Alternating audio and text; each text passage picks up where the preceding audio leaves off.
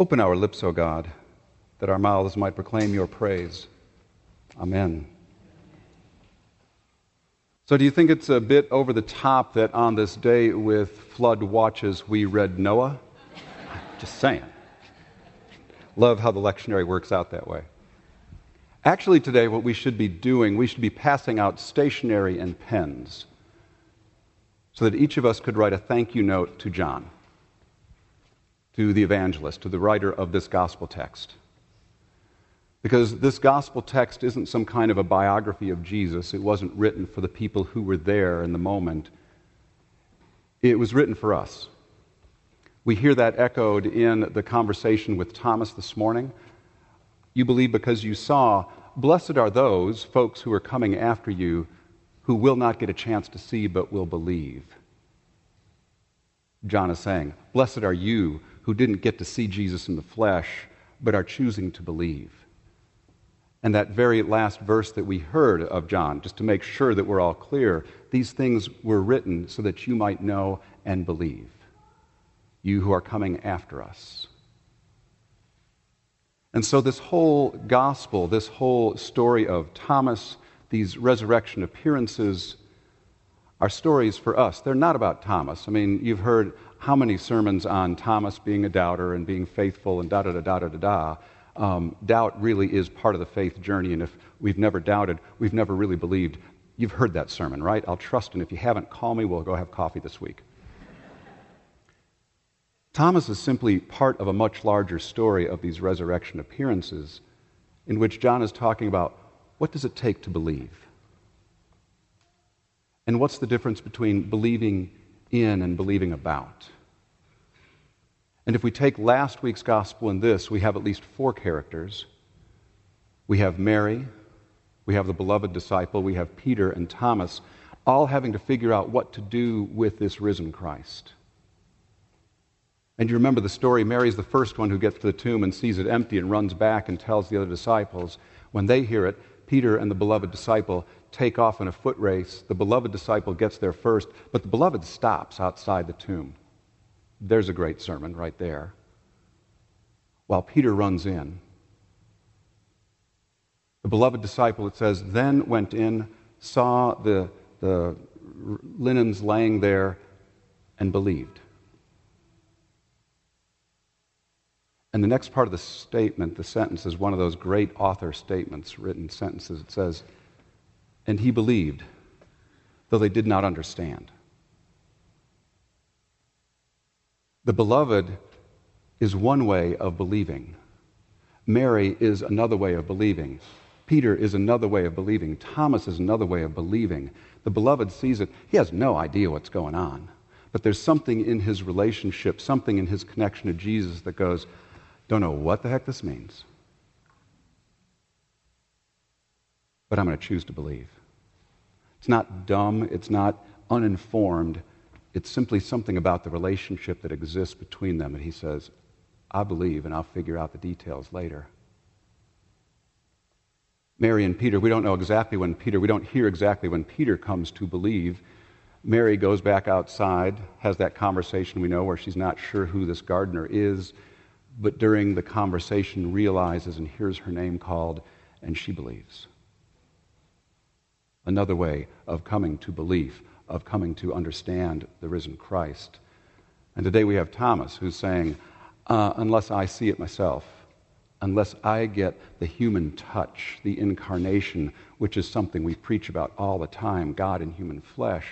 And Thomas is saying, I've got to experience it in human flesh. And so the evangelist gives us all these different ways of coming to belief to say they're all right, they're all sacred, there's no one way better than another. And if we took time for everyone here to talk about your spiritual journey, we would have all kinds of different stories about coming to belief. And I know probably 99.9% of them would have some stories about doubt as part of belief.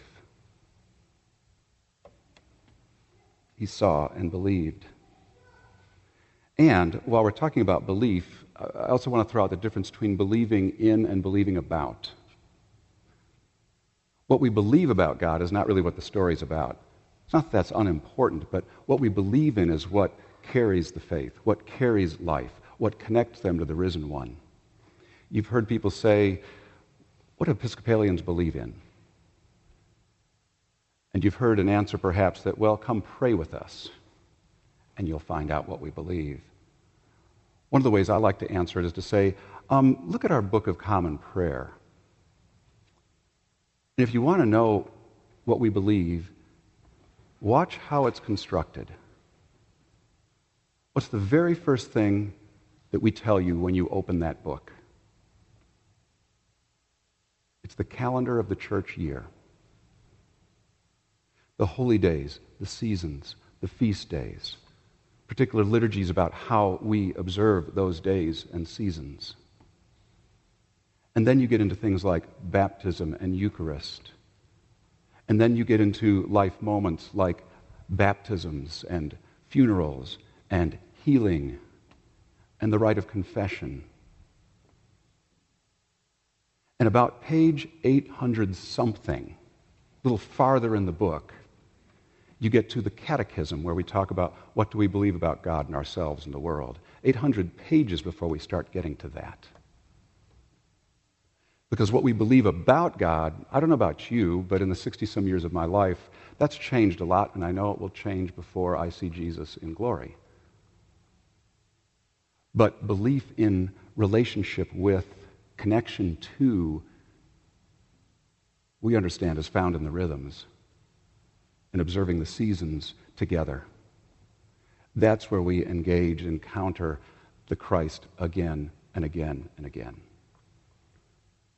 Believe in, life with, connection to. And that's part of what the evangelist is saying today. It's about their relationship with Jesus. It's about their gathering together. That's where they see the risen Christ. What they believe about it, they don't understand it. But they're still fully connected. Belief, many paths, many understandings. Practices lead to appearances.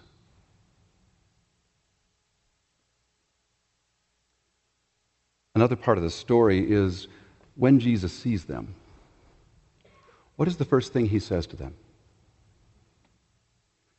He doesn't walk in and say, hey, it's me. I told you I'd be back. Or the older among us, Lucy, I'm home. You know. No. The first thing he does is he says, peace be with you. Peace be with you. When he engages Thomas, the first thing, peace be with you, which really shouldn't surprise us because it's an ancient Mideast custom. When you see one another, you greet one another with peace be with you. It's like us when we say, the Lord be with you.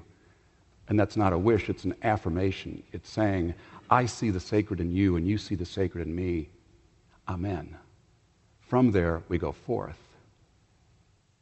And so what the evangelist wants us to hear, we who the evangelist is writing for, is that the very first thing God sees in us is the place of the sacred.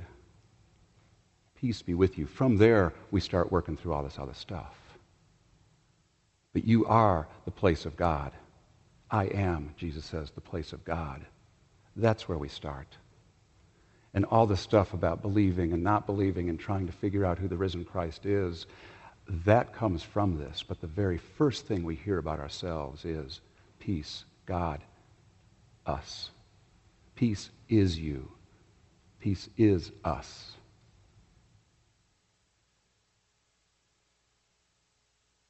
Well, if we're still trying to figure out how fully God is in us, we run into one of those great statements again in this part where Jesus says, as the Father has sent me, so I send you.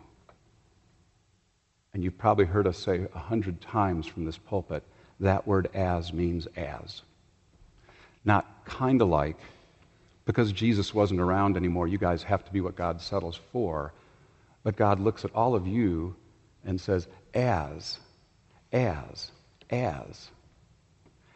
Jesus was in the world, so are you in the world. So are you the manifestation of resurrection. So are you the physical reality through which people experience Christ. And when we connect that with the greeting, we realize that every human being is where we seek and serve Christ. As God sent me in the world, so I send you.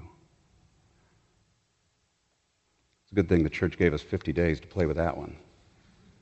We are the risen Christ.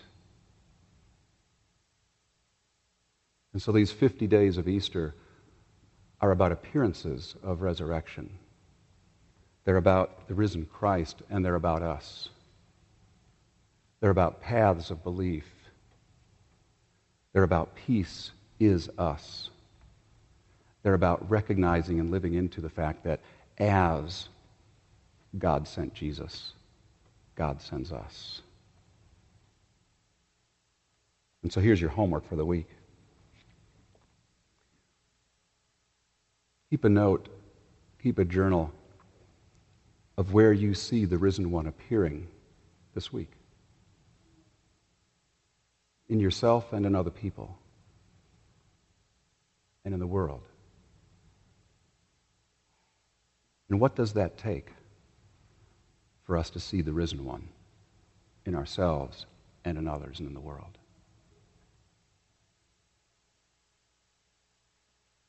Peace be with you. As the Father has sent me, so I send you.